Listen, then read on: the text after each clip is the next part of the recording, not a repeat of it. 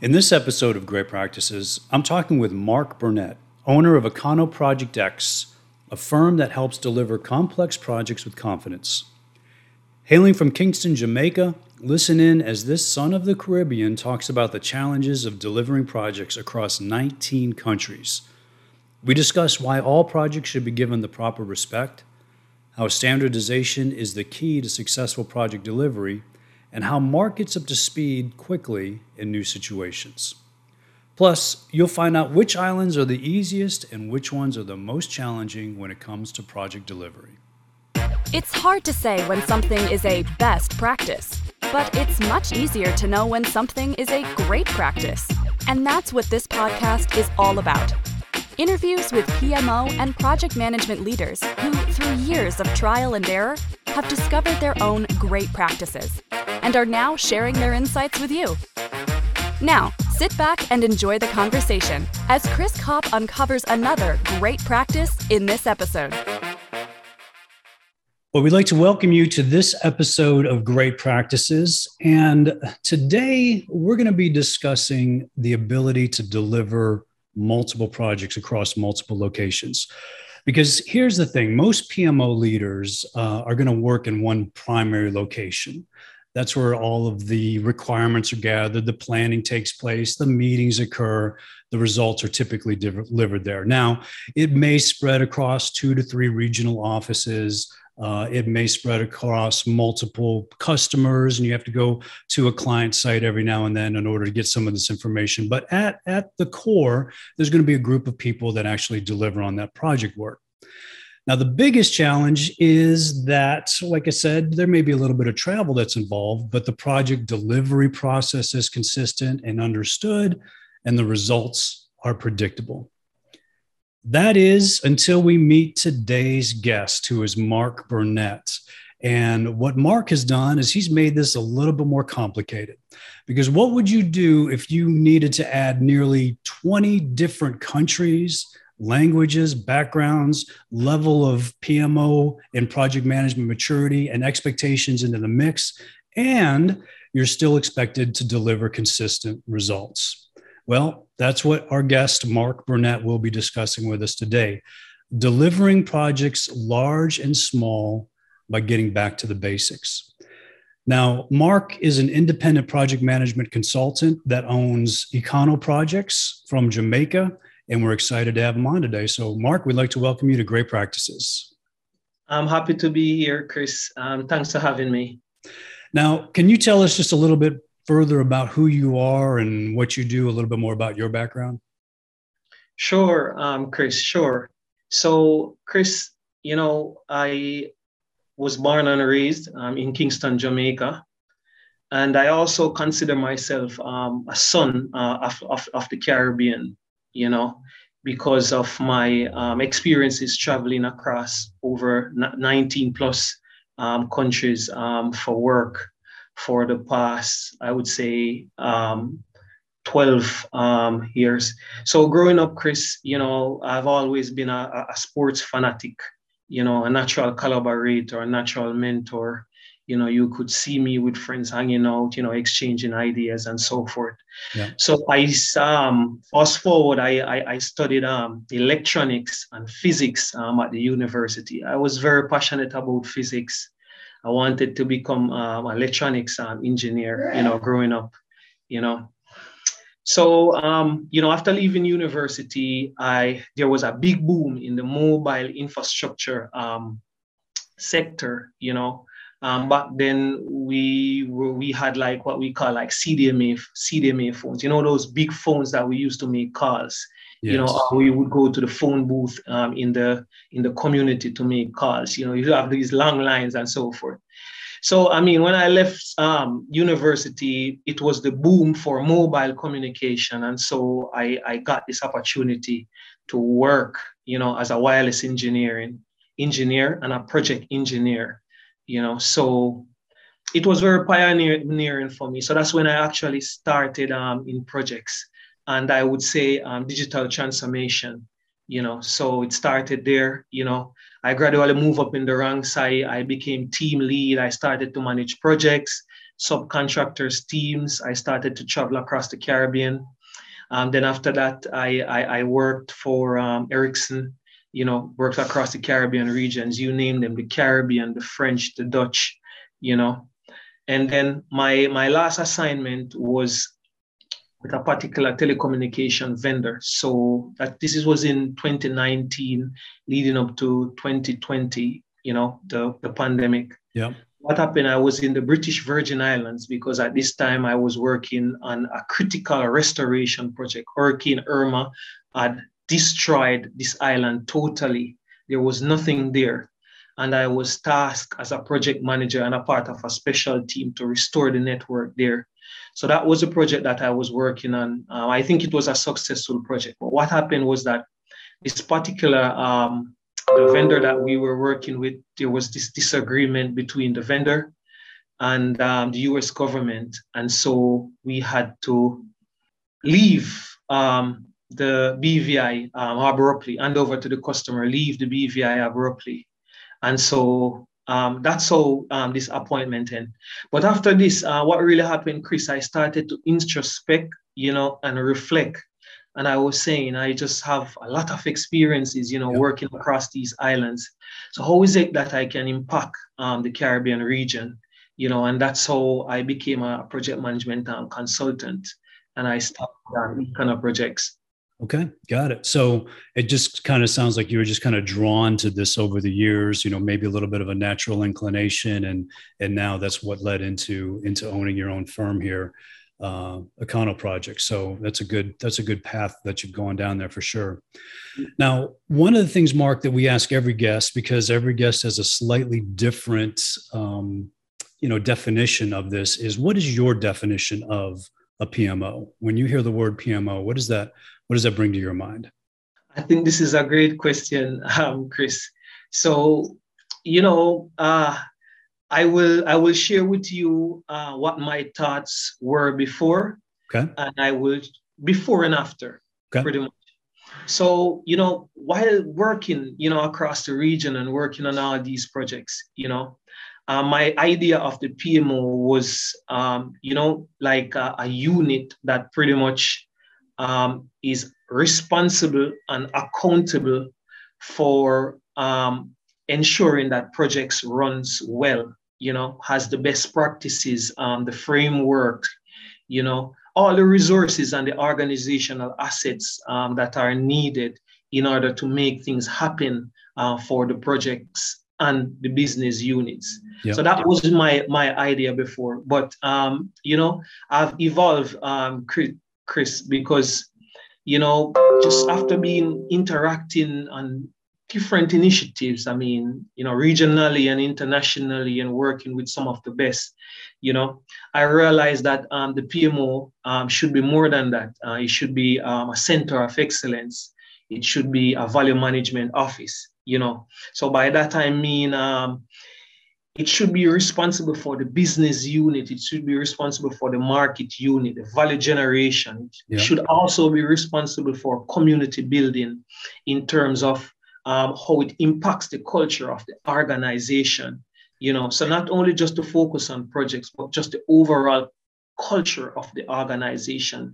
It should be responsible for the customer satisfaction index as well, which is always the bottom line. And lastly, and very important, the innovation. It should drive innovation. Now, let me ask you this. You're saying before and after, right? What is that? What is the point that it shifted? When you're saying, when did you realize that the definition was a little bit different? Okay, I realized when the definition is a little bit different, in 2019, when we had to abruptly leave the British Virgin Islands because of what took place. Okay. So then I started to explore project management, the different methodologies, and how the world is looking at project management versus how we were looking at project management. And I realized that the project management office is really a center of excellence for the business. And I think you said it. I loved what you said. It's about value management, because you're going to end up in a situation like that where there is going to be maybe this disagreement or something's not going to go right. And if all you're doing is, projects on time or on, in scope or within budget, there's not that value that is generating and not that connection to the business. So I think that's an important distinction that you're making there. So, you're talking about, you said you're a son of the Caribbean, right? So that's something I think many of us would be jealous about. But tell us a little bit more about the location that you work and maybe some of the challenges that this introduces. So when you're talking about, how you're traveling around the Caribbean, what does that look like and what are the challenges that brings? Yes, definitely, Chris. So,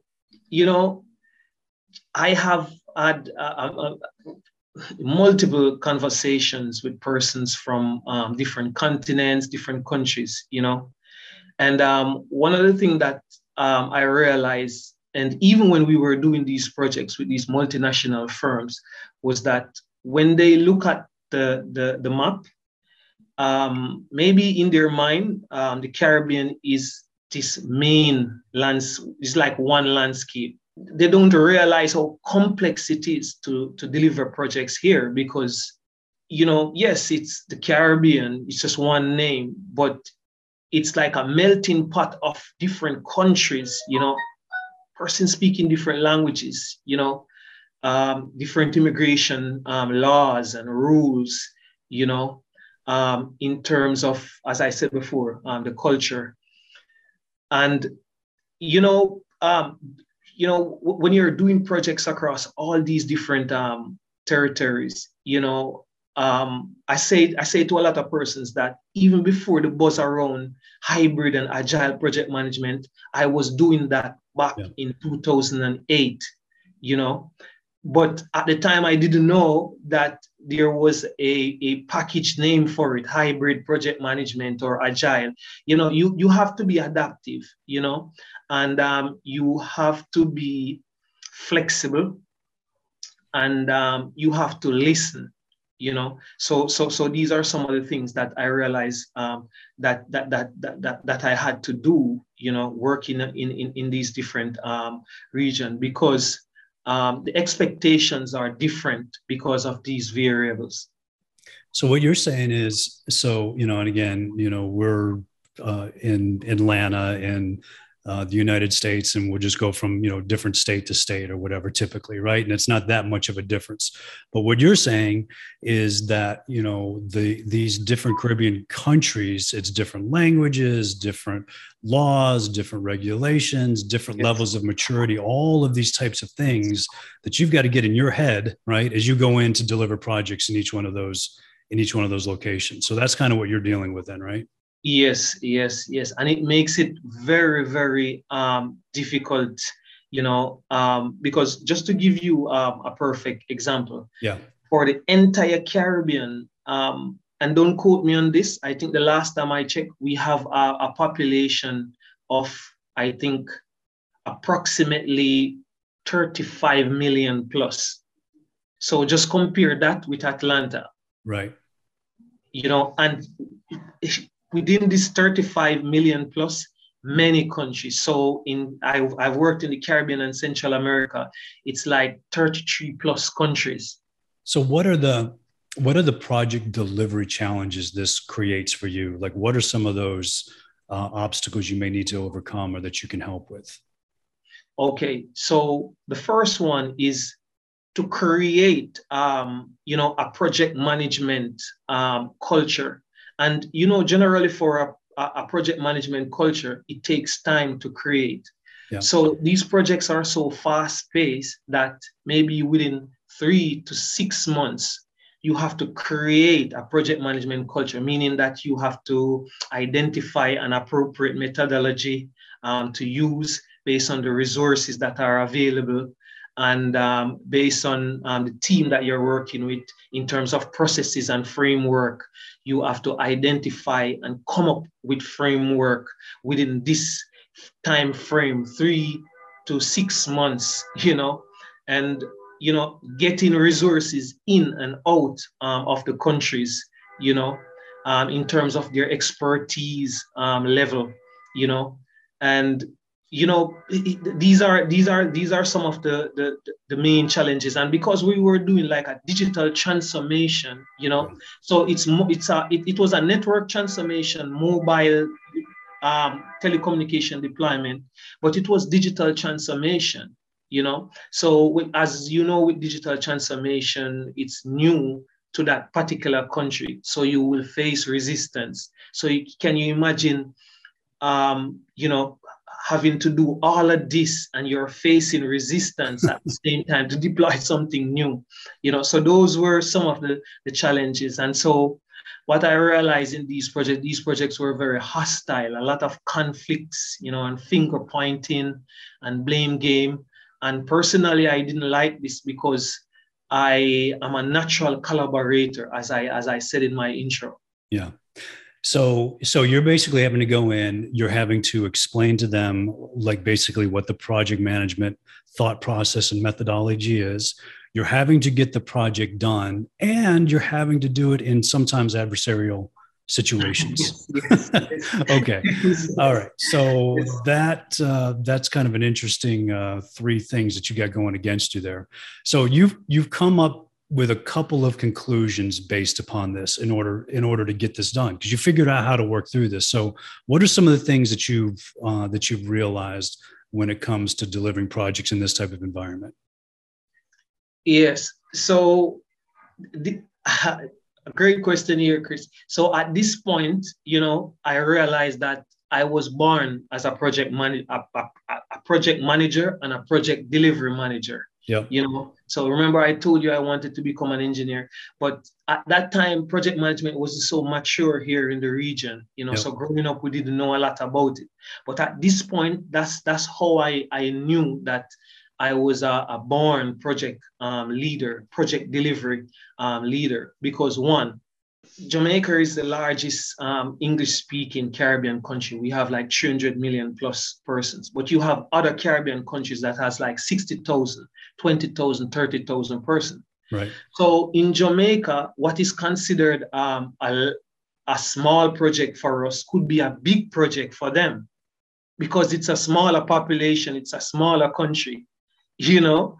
So what I realized was that because the headquarters, the offices or headquarter offices were either in Trinidad or Jamaica, which are the bigger countries, you know, a lot of times we take some of the projects for granted, because in those smaller countries or islands, those projects were big projects for them.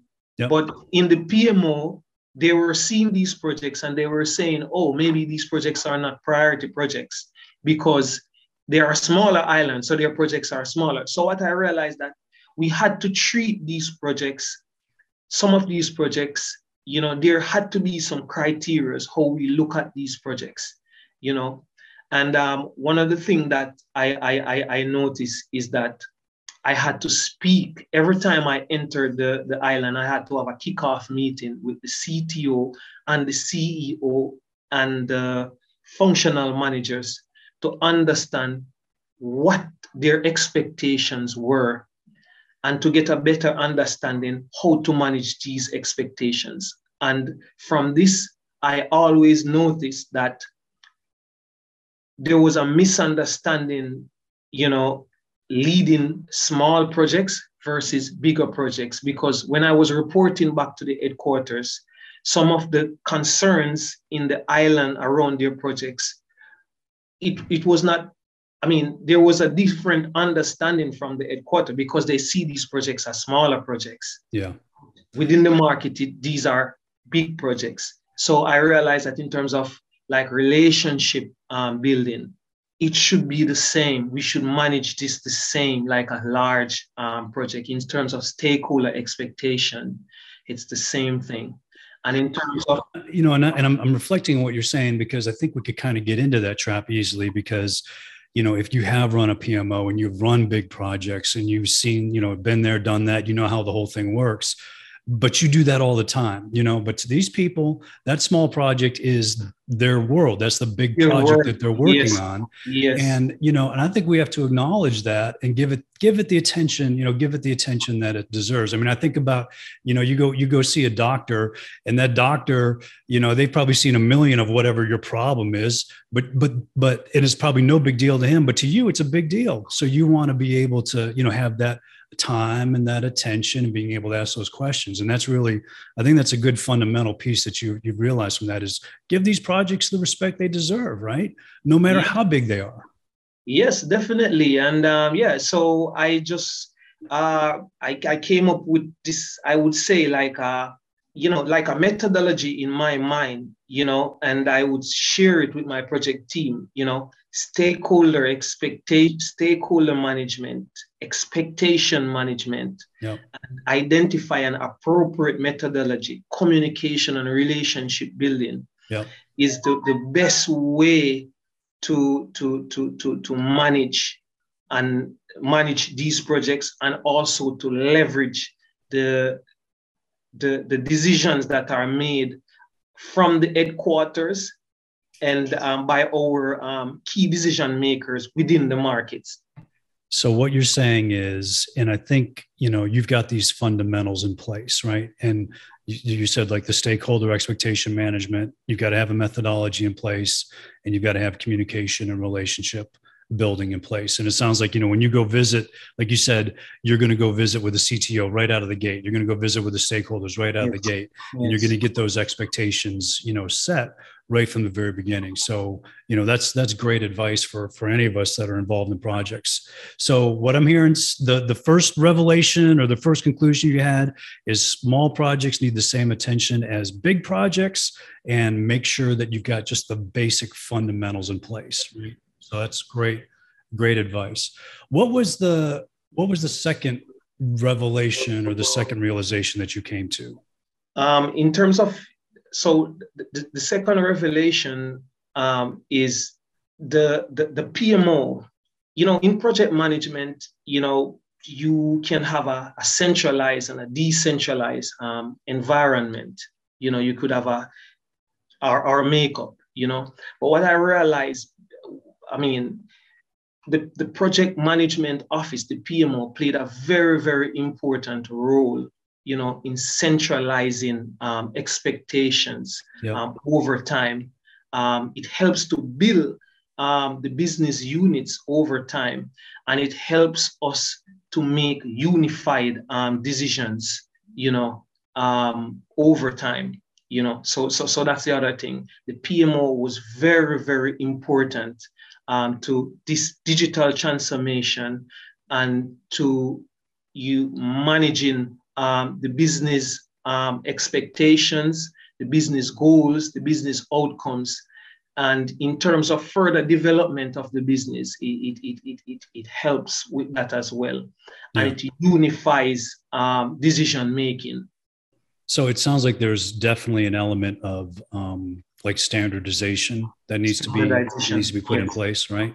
Yes. In order for you to speak the language and for people to understand what that means when it comes to project success. Yes. Through all of that. Yes, and I think earlier I alluded to PMO journey. Yep. For me personally, I really appreciated this, because the PMO, it was tough initially when we started implementing the PMO as a team.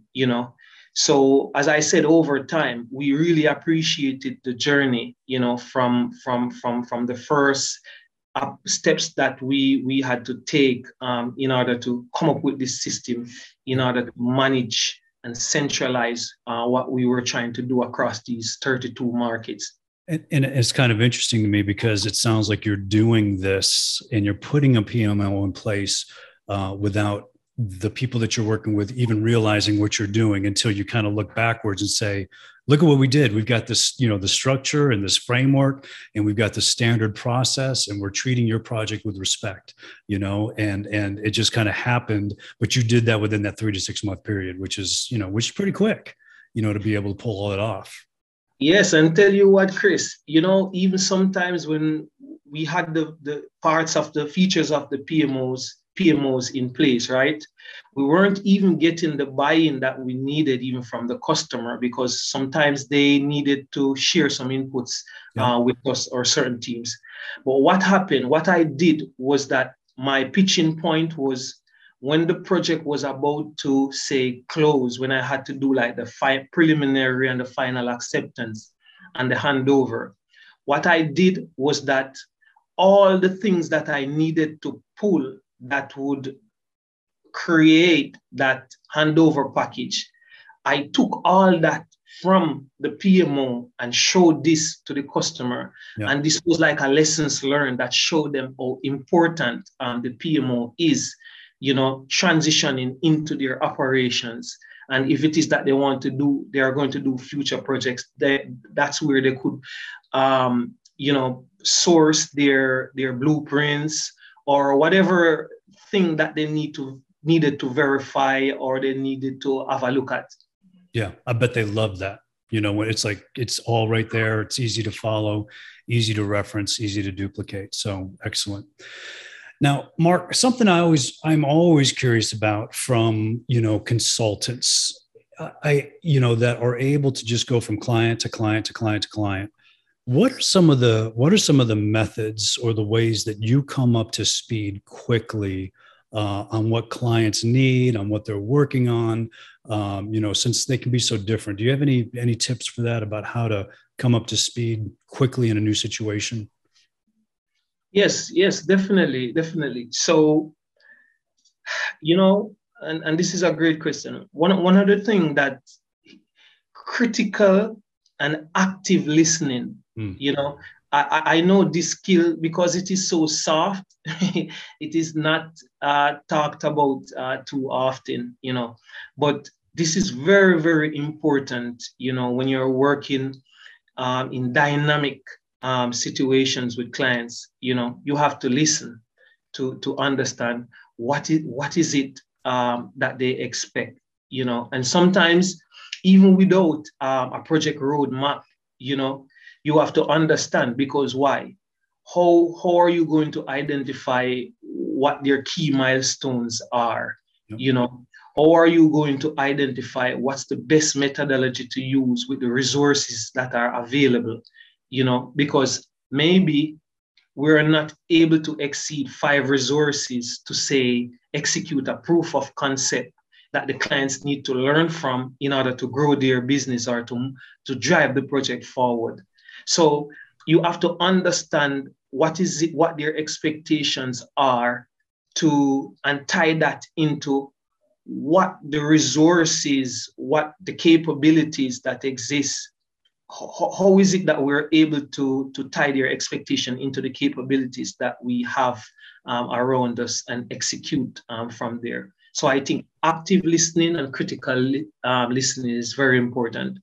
Yeah, and that's great advice, because I think, it's easy to get into a situation and in your mind, you already think you know the answer, and you already know the solution, but you haven't really heard what the problem is yet, and you really need to tune into that in order to come up with the best solution for them. All right, let's get geographic here. Let's get really specific. What is the easiest island to deliver projects on and why? So you've been to 19 plus islands. What's your experience about the easiest island to deliver projects on and why? Okay, so I think in the region, Chris, I would say not the easiest, but the better islands to deliver projects on would be the bigger islands, like, for example, Jamaica, Trinidad. You're looking at 2 million plus people. They are bigger countries. They are more developed. They might have more resources and capabilities available on island, So because of this, you're better able to deliver projects on these islands. Okay, that makes sense. I'm going to ask the reverse question. What's the toughest island or islands, and why is that? The tougher islands, I would say the smaller islands that are because as I said before, like Jamaica and Trinidad, they're independent countries, you know. So like you have some smaller islands, like for example, the Cayman Islands, which is still not considered a British territory, you know. So which means that their laws or like British laws, you know. So, you know, if for a Jamaican to go there or certain resources from other places, it's very difficult because you have to get a special visa and so forth. And then again, in terms of projects, because the island is smaller, so they are exposed to less digital transformation projects of this type. Right. So it means that it's difficult to enter. And when you do enter, you have to create a project management environment to deliver, you know, and sometimes you may not be able to have all the expertise that you need. So it means that you have to take like a blended approach where you have to mix the expertise that are there with local expertise, which means that you might have to train persons on the job to get the job done. So in terms of like your KPIs and so forth, some of these you might have to shift it. Say, for example, the quality of the sites or the quality of the coverage, you know, or the delivery time. You have to shift your baseline around these things in alignment with the client because of this kind of restriction. Got it. Now, has like the ability to do remote work, has that helped with any of that and kind of getting the expertise over there, or is it still really challenging? Yes, definitely. Remote work helps because, you know, like before the COVID, you know, the client would always want somebody, you know, facing some key persons facing them. You know, and even if you suggested to the client that, you know, it could be done remotely, there is no proof of concept to say that will work, you know. But since the COVID, you know, we have seen where we have to adjust and we have seen the outcomes, you know. And so even now it has helped where the client will, you know, accept certain leadership certain meetings are remote, you know, and that has become a norm, you know. And so this has definitely helped in the way how we do things. So some of the expertise that are generally required to get into the country, you know, and that will take some time to get the visa and all these other logistics, we're able to do that via Microsoft Teams or Zoom. And from a technical standpoint, we're now seeing where we're able to virtually do technical stuff at the sites, you know, or within the field, loading certain software, you know, engineers talking to each other, you know, and this kind of things using these different kinds of remote tools. It is amazing what that has done, hasn't it, over the years, yes. You know, with going through this whole COVID experience, the things that you thought, you know, I know many examples of situations. It can never be done remotely. We've got to be there in person. It has to be on site. And guess what? When you couldn't do it that way, you figured it out, you know, because it still had to be done. So it had to be done, yes. So what it sounds like is the principle is if the island is pretty, you know, if it's larger and it's self-contained almost as far as resources and experience, that type of thing, easier. If it's perhaps a little bit smaller, that's a little more challenging then obviously because not everything that you need is there and you really kind of need to bring it with you. And that brings some challenges onto that. But it sounds like you've really, you know, resolved or worked through a lot of those and figured that out. Yes, and one more point, Chris, just look at it. Even some of these islands might not even have a PMP certified, maybe one, maybe two. Right. So just add that into the mix as well. And like you're saying, you're having to even just get everybody's thought process around what it's all about, you know, and the methodology around that. So anything else that you would like to add where you feel that PMO leaders could benefit, you know, from about what you've learned when it comes to delivering projects in the Caribbean? Yes, definitely. So because as I said before, I think I was born as a project delivery leader, you know, based on my experiences, you know. So I just think like continuous learning This is very, very important because, as I said before, my career was going in the reverse. Because, as I told you, in 2008, 2009, 2010, I was taking a hybrid approach, an agile approach to projects before the buzz around Scrum and all these things, the way how we were doing projects, but it wasn't formally documented, So as I said, continuous learning will just help you to appreciate how you adapt to people, because people management is a key ingredient in project management. Adapt to people, active listening, critical listening, and communication, and once you're able to set that up, all the other elements of project management, I think is first nature in terms of what tool are you going to use to build out your roadmap, and your daily scheduling, and so forth. But I think, continuous learning, active and critical listening, not just to listen on the first day when you did the kickoff meeting with the client and then you leave it there. You should always be listening to them because things can change, So it seems like you have an emphasis or focus on the soft skills, and then the hard skills and all of the project management, science of project management that can follow. But you've got to have that foundation of those relationships that's built, the trust that's built, and working with people, listening, all of that kind of part comes into that. So great advice. Great advice for us. Because tell you what, Chris, you could be used to a particular software, and when you get on site, it's so fast paced that the client is used to one thing, and you realize if you are going to roll out what is it that it's going to take some time. So you have to adapt to what they have and learn it and use it, to just move forward, So that's why I think it's very important initially to have that kind of thing set up: stakeholder expectation management, communication, try to identify a methodology and a relationship building. Great example. Now, Mark, you've used the term digital transformations many times throughout our discussion. I know you've got kind of your own show around digital transformations. You want to kind of tell everybody what that's about, what you cover, and where they can find that as well? Yes, definitely. So the digital transformation webinar series, it's pretty much three of us that are presently hosting it.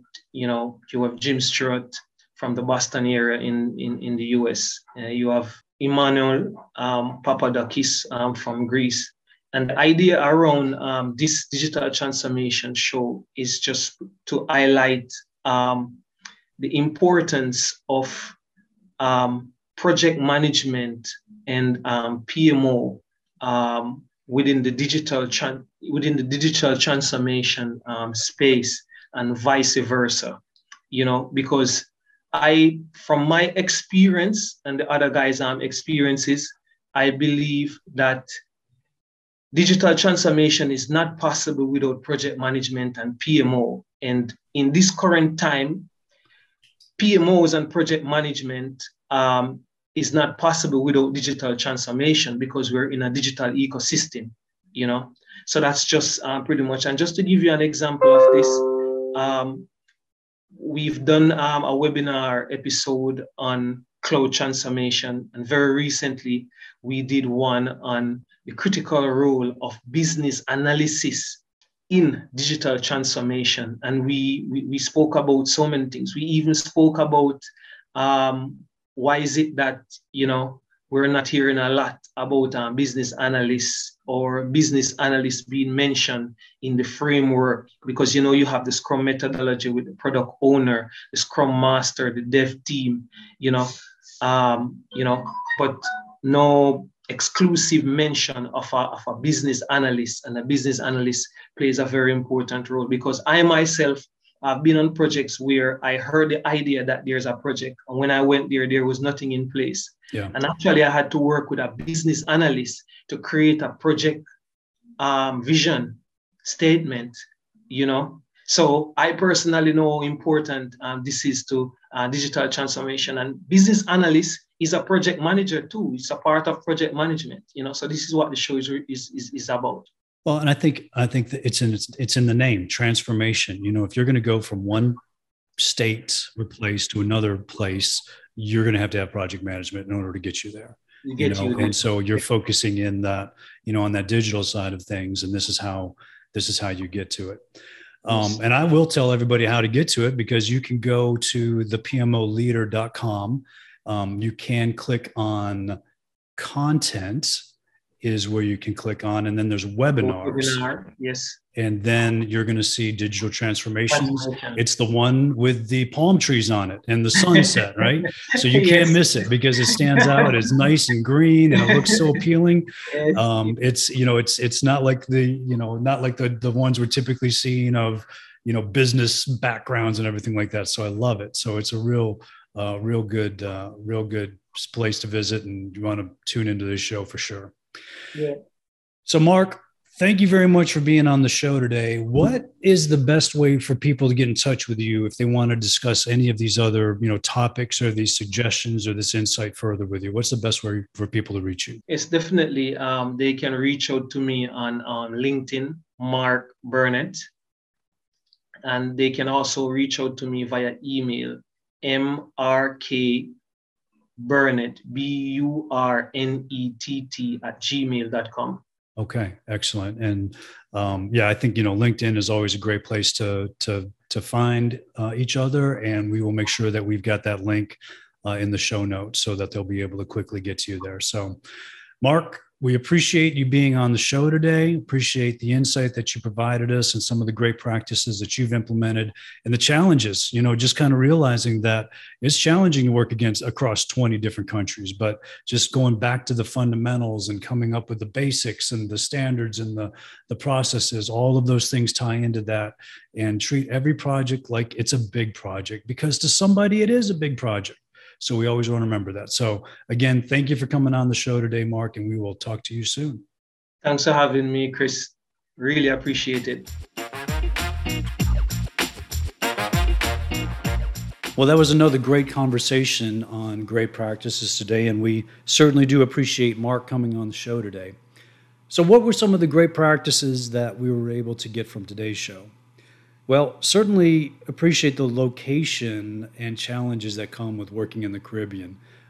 We thought it was interesting, the Caribbean is one name, and you got this idea that everything is the same and you can just pop from one island to the next with no big deal.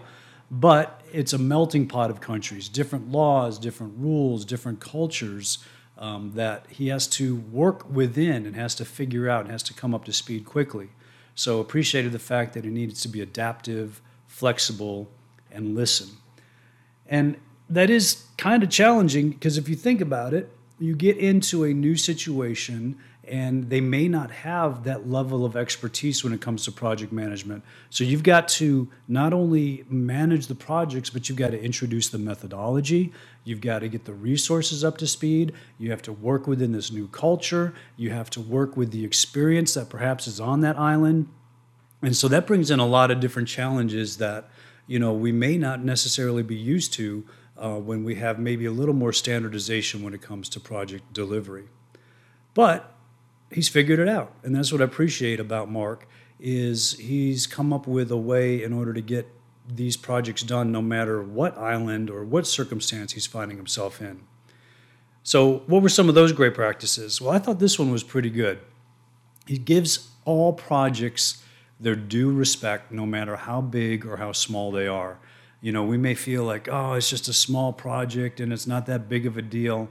But to the person that is having that project delivered for them, it is big to them. So you want to give it the proper respect that it deserves, and the time and the attention. And that's one of the things he does, is he'll start a project off on the right foot, meet with the major stakeholders, get their expectations up front.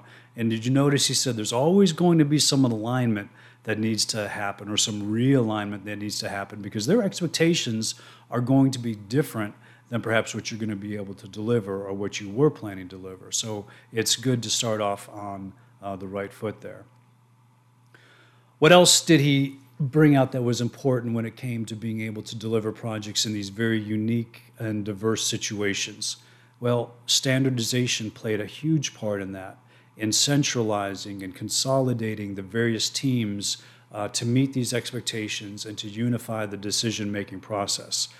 And so that's important, really, literally, to get everybody on the same page and set expectations there.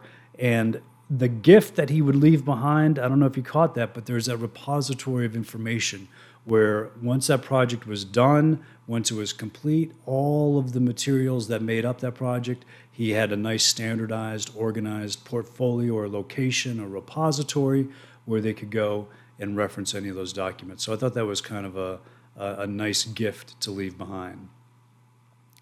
What about the question about how to get up to speed quickly? Now, consultants are really good at that because they're going to be dropped into, different companies, different countries, different cultures, different situations, and they do need to come up to speed quickly because they're expected to deliver value in a very rapid pace. Did you catch what he said? Critical and active listening. That's really what he focused in on, is he would go in and really make sure that he understood what they were expecting.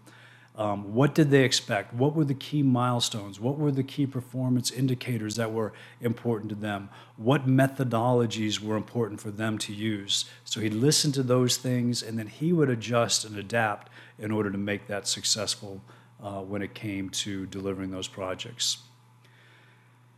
And what about the easiest and the hardest islands to deliver projects on? Bigger islands, Jamaica and Trinidad, he said those were easier, and the smaller ones, he said, were harder. And I guess that makes perfect sense when you look at it, because the larger islands have more resources, more infrastructure, more ability to get things done without having to bring in a lot of resources from outside. In the smaller islands, you're going to have to do that. You may have to bring in some of these resources and talents and skills, even infrastructure from the outside in order to get that done.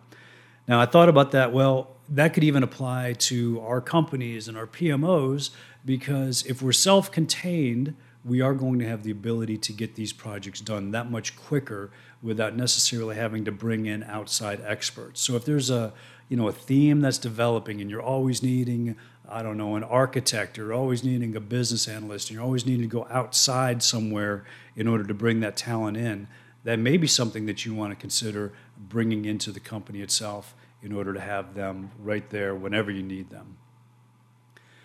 And Mark really emphasized the importance of continuous learning. He was really zeroing in on those soft skills, being able to adapt to people. Again, that active and critical listening, communication, all of these things. This was the foundation of what was allowing him to deliver his project successfully. The methodology, the tools, the processes, those types of things are going to change from place to place, and you're going to need to be able to adapt with that. But if you've got the ability to adapt to people and listen and communicate well, all of these other things will fall in place. So certainly a lot of great practices on our show today, and we'd like to thank Mark again for being on Great Practices, and we learned a lot from him. Now, do you have a great practice that you'd like to share? If you do, go to thepmoleader.com, click on Content, Great Practices Podcast, and there's a form that's at the bottom of that screen. Go ahead and fill that out. Someone will get in touch with you shortly. And you're going to want to make sure to subscribe to Great Practices on your favorite podcast platform so that you don't miss an episode. So thanks again for listening to this episode, and keep putting great practices into practice.